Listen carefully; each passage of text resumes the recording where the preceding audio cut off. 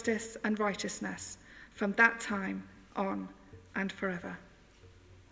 This is the word of the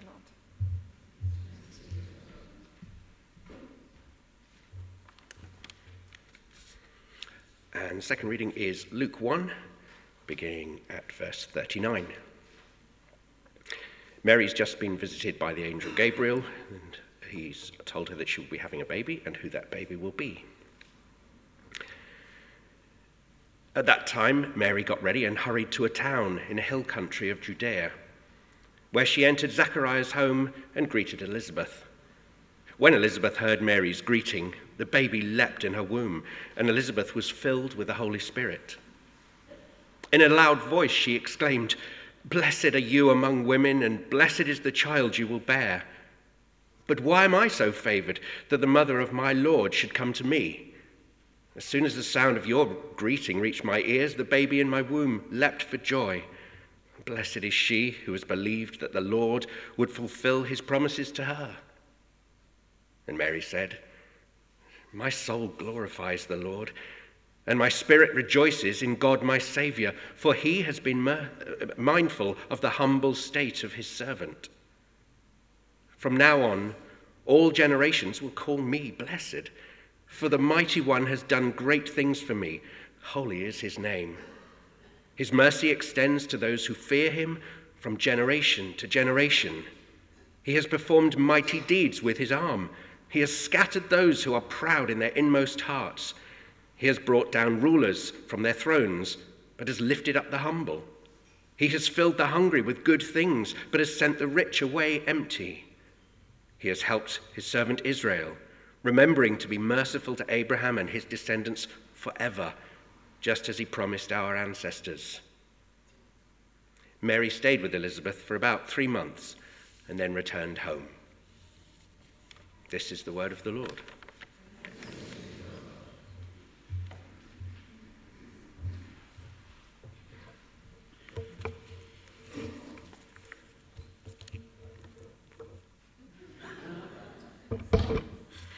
Right, let's pray. Holy Spirit of God, we pray that you will open our minds to hear your word, open our hearts to love you more, and inspire our wills to serve you better, for Jesus' sake. Amen.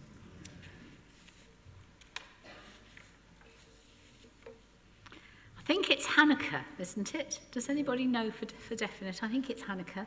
Oh, hang on, I'm not switched on. Sorry, Jacob, I keep doing this. Am I on? I'm on. Oh, okay, that's fine. Good.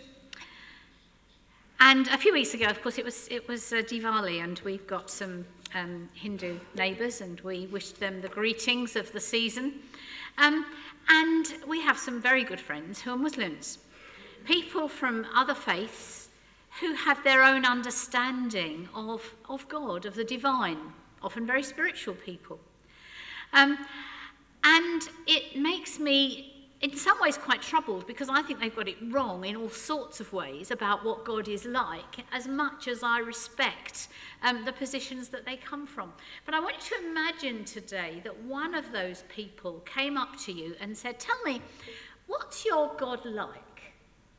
How is your God different from any other deity that's worshipped in the world? What is your God like? And how do you know? How do you know what your God is like?" For many faiths, God seems to be someone who you have to appease and work hard and fulfill all the requirements in order to please that God. So what's your God like?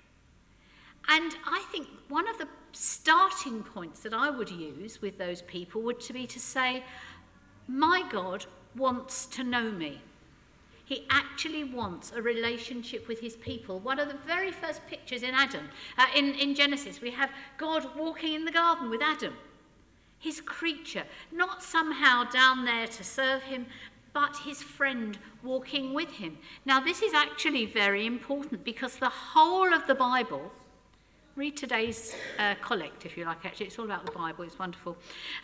But all of the Bible is telling us about a God who wants to reach out to contact his people. Abraham, no Bible, no synagogue, no temple, and God says, Abraham, I want you to get up from where you are and go somewhere else. And don't worry, because I'll be with you, and I've got lots of promises for you, and I'm going to fulfill them all. How that happened, I don't know, but I do know that without a Bible or a temple or priests, probably it had to be fairly direct. And Abraham knew that God had reached out to him. And Abraham was called the friend of God. Moses, he'd made a bit of a botch up of his life so far. Mind you, it was hardly his fault. He came from a fairly dysfunctional start. And he ends up tending sheep, and God comes in a burning bush and says, Moses. And you know, one of the first things he does for Moses is he gives him his name. Moses says, what shall I say to the people when I go to your people and tell them that you want to set them free? Who shall I say you are? What is my God like? And God said, I am. I'm the source of all being, the source of all knowing. That's all they need to know. And then, of course, there were lots of prophets, and they all came along. And in some ways, once we start looking at prophets, it gets a bit complicated because many of them were talking into the culture that they were speaking about. We had in the Isaiah reading about Naphtali and Zebulun and the need for deliverance from a horrible enemy. And yet somehow, within the prophecies of those learned and inspired and spirit-filled men, there was a kind of resonance, and I don't know how much they understood of the resonance of what they were saying, but it went right through the ages. A virgin will conceive and bear a son and call his name Emmanuel, God with us. So this Advent, you've probably heard me say this before this year if you've been to one of the other services, but Advent comes obviously from the Latin advenio, to come towards. And this is all about, what is my God like? He wants to come to me. He wants to come into his world.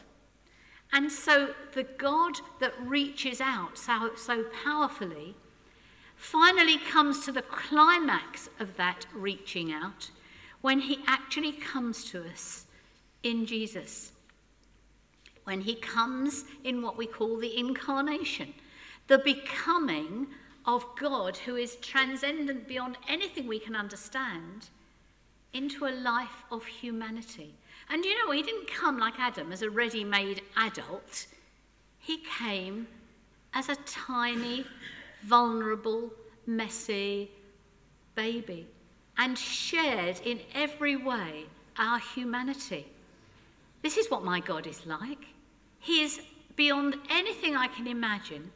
And yet he wants so much to love and embrace and redeem and change the world that he comes as a tiny baby to share my humanity. And as he lived for 33 years, he showed the nature of God. What is God like? We see God in Jesus. What does God want? We see that in the priorities that Jesus showed for the weak, the vulnerable, the sick, the poor, the outcast, and the sinner. In Mary's lovely song, which was just read to us, he takes down the mighty and he lifts up the poor and the needy and those who have got problems. He wanted us to know him so much that he came to us. I read something quite interesting this week that I hadn't actually thought about. It's a bit theological, so you can switch off for 20 seconds if you like. But the question was, when Jesus took on humanity as well as divinity and walked this earth as God and man, and then he went back to heaven, he took humanity with him. And even now in heaven, Jesus is eternal, almighty, transcendent God, carrying our humanity into the heart of the Godhead, where we are invited to share with Father, Son, and Holy Spirit in that life of love and mutuality. So that brings us to names. Names have always been important. I started off by talking about I am.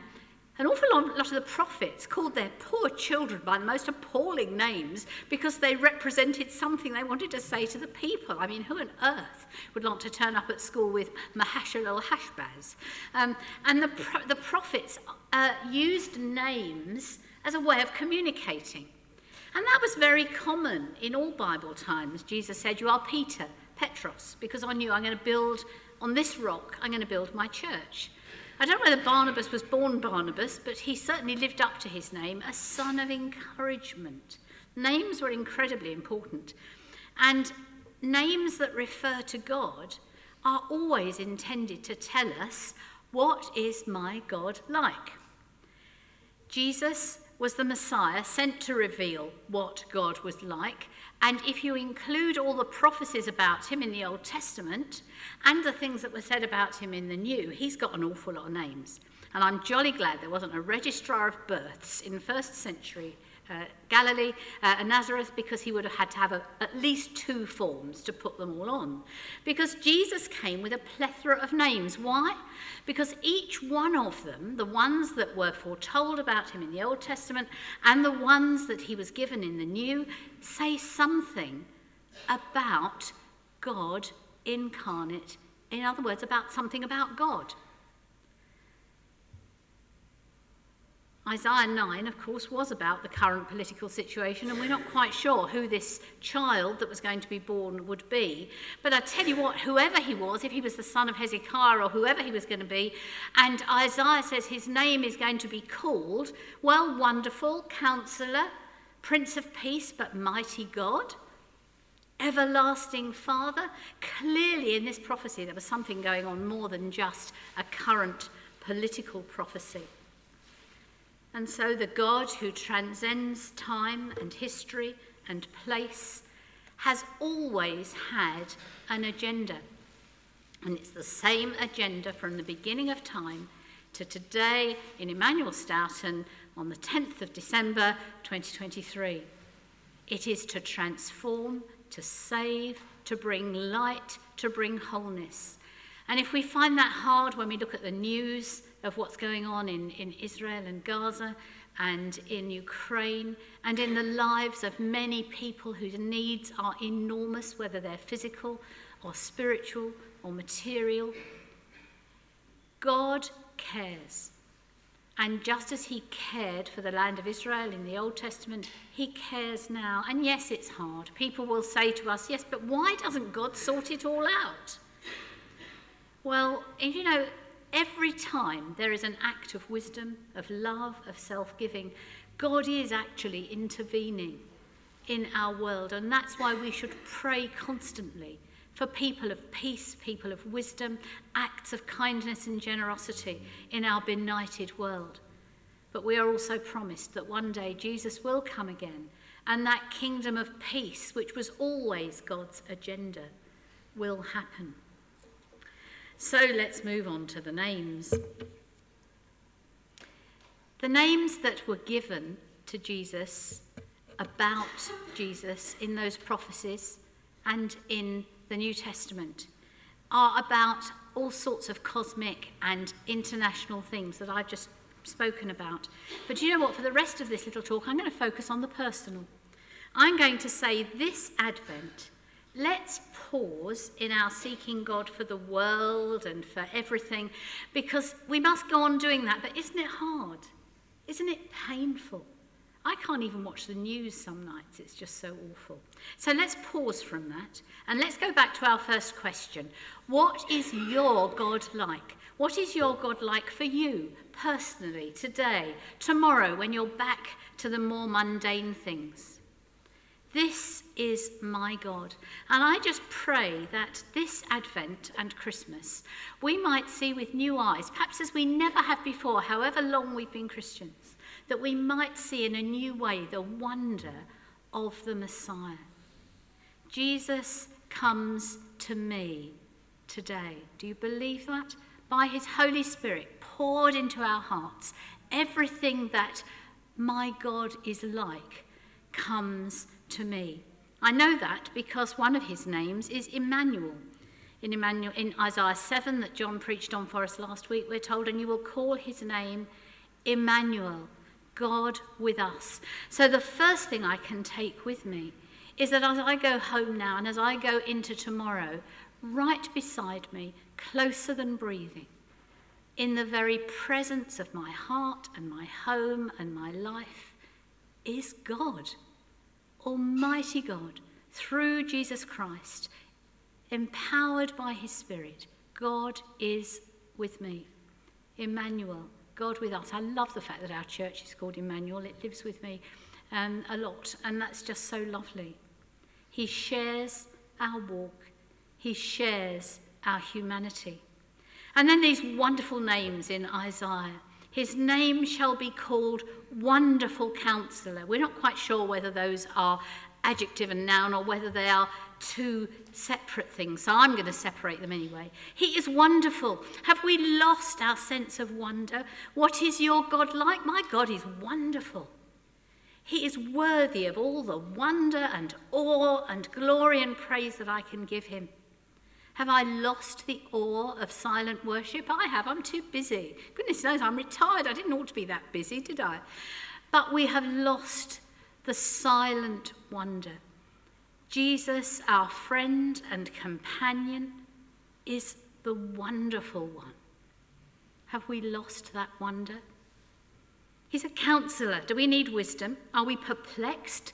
God has promised his Spirit to give us the ability to see things differently. I've mentioned this before. There's one of the modern-ish hymns that we sing. It says, "Give me wisdom to see things like you do." I like that line because I think I often see things in a very funny way. And my narrative of what's going on in my life is not necessarily God's. My narrative is often a moany, self-pitying, rather petulant one. And I don't think that's the one God wants me to have, actually. So the counsellor, the wisdom, the discernment that God longs to pour into us is to be able to see things the way he does and then to make the choices that he wants us to make, from the littlest ones to the biggest ones. He is our wonderful counsellor. He is our mighty God. There is no one else that can be described as the mighty God other than the mighty God.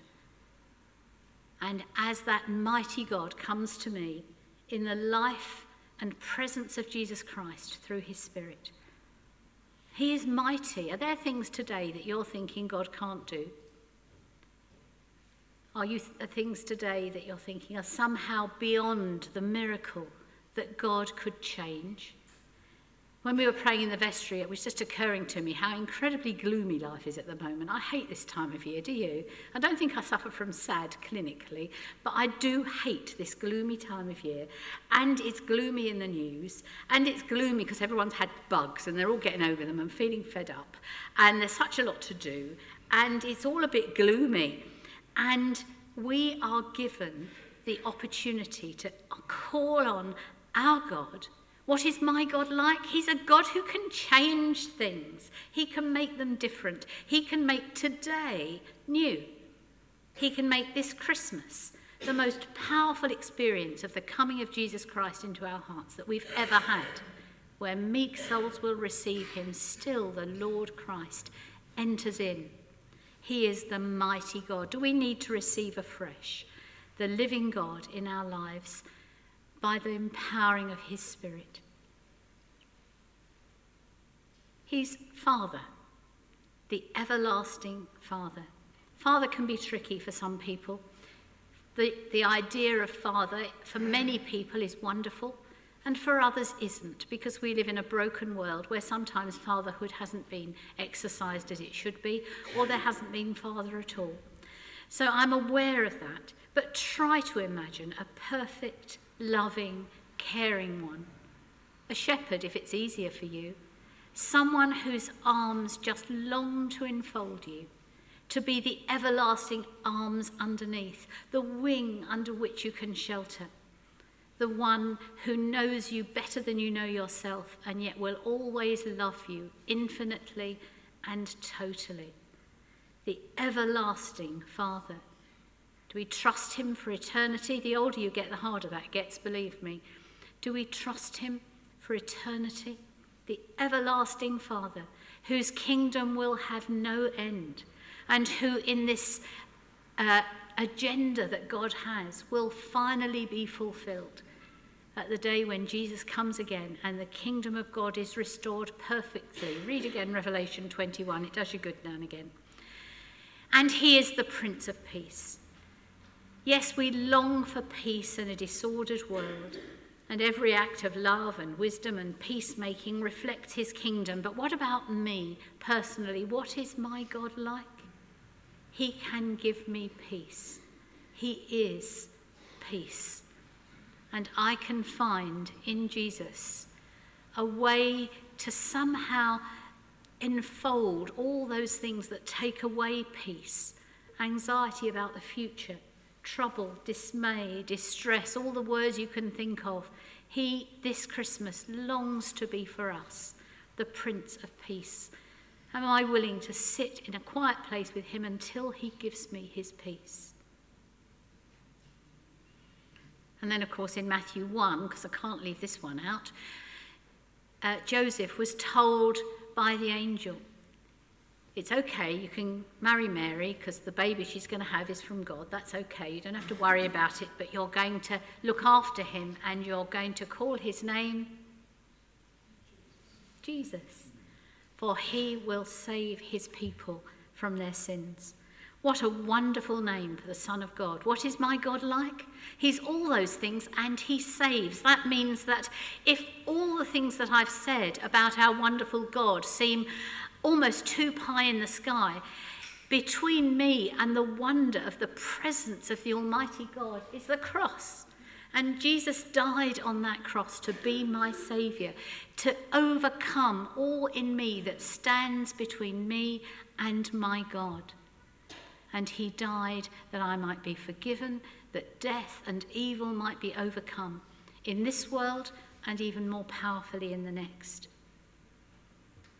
And I love the final words of that reading. The zeal of the Lord of hosts will accomplish this. And I can remember endless school carol services, and we always ended up with that. And I thought, that's a funny thing to end up with, isn't it? And the zeal of the Lord of hosts will accomplish this. And I thought, what does that mean? But of course it means that God, this powerful God, will jolly well do it. It will happen. There will be a second coming. There will be a kingdom, a new heaven and a new earth. And in the meantime, this Christmas, there will be renewal.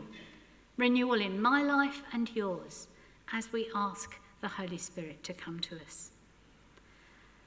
I'm going to do three things now. The first thing is I'm going to just say a prayer.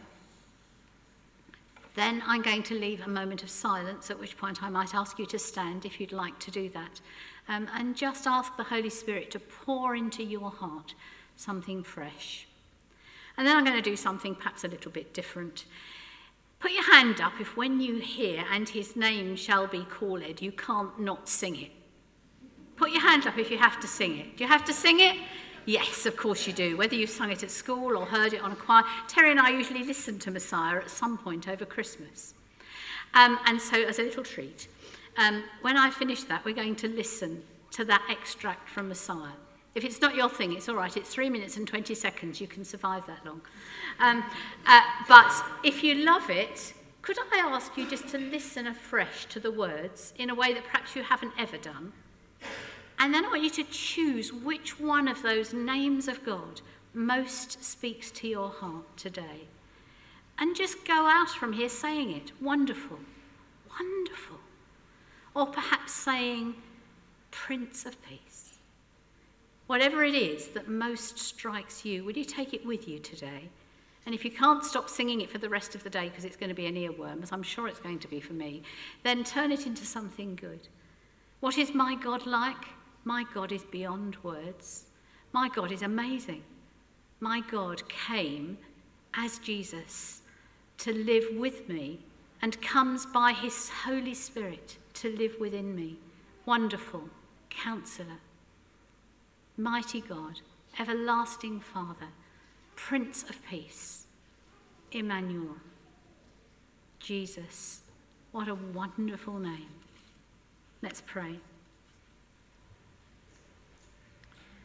Jesus, Son of God, Messiah, Saviour, Draw near in my life, in my place, in my circumstances. Be Emmanuel to me. Give a new wonder at the wonderful one who is God, yet dies for me and lives in me by his Spirit. Show me wisdom. Give me your leading. Help me to reimagine the narrative of where I am right now to one of hope and trust. Mighty God, I bring you the unsolvable things in my world of worry. Everlasting Father, come to me in my need to be understood, to be loved. Let me feel your acceptance and love as never before.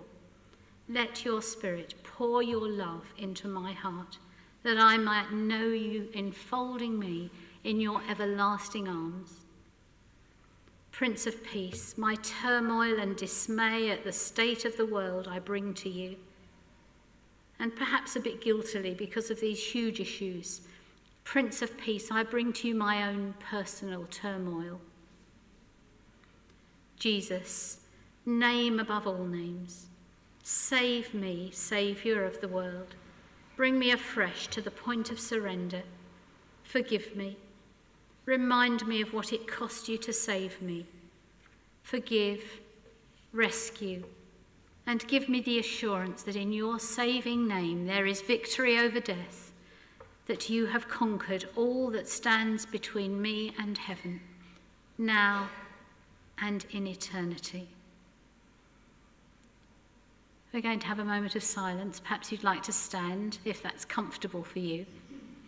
And we're going to ask the Holy Spirit to just speak into our hearts that which is most needful for us at this time. What is my God like? He is wonderful. And he comes to me now through his Spirit.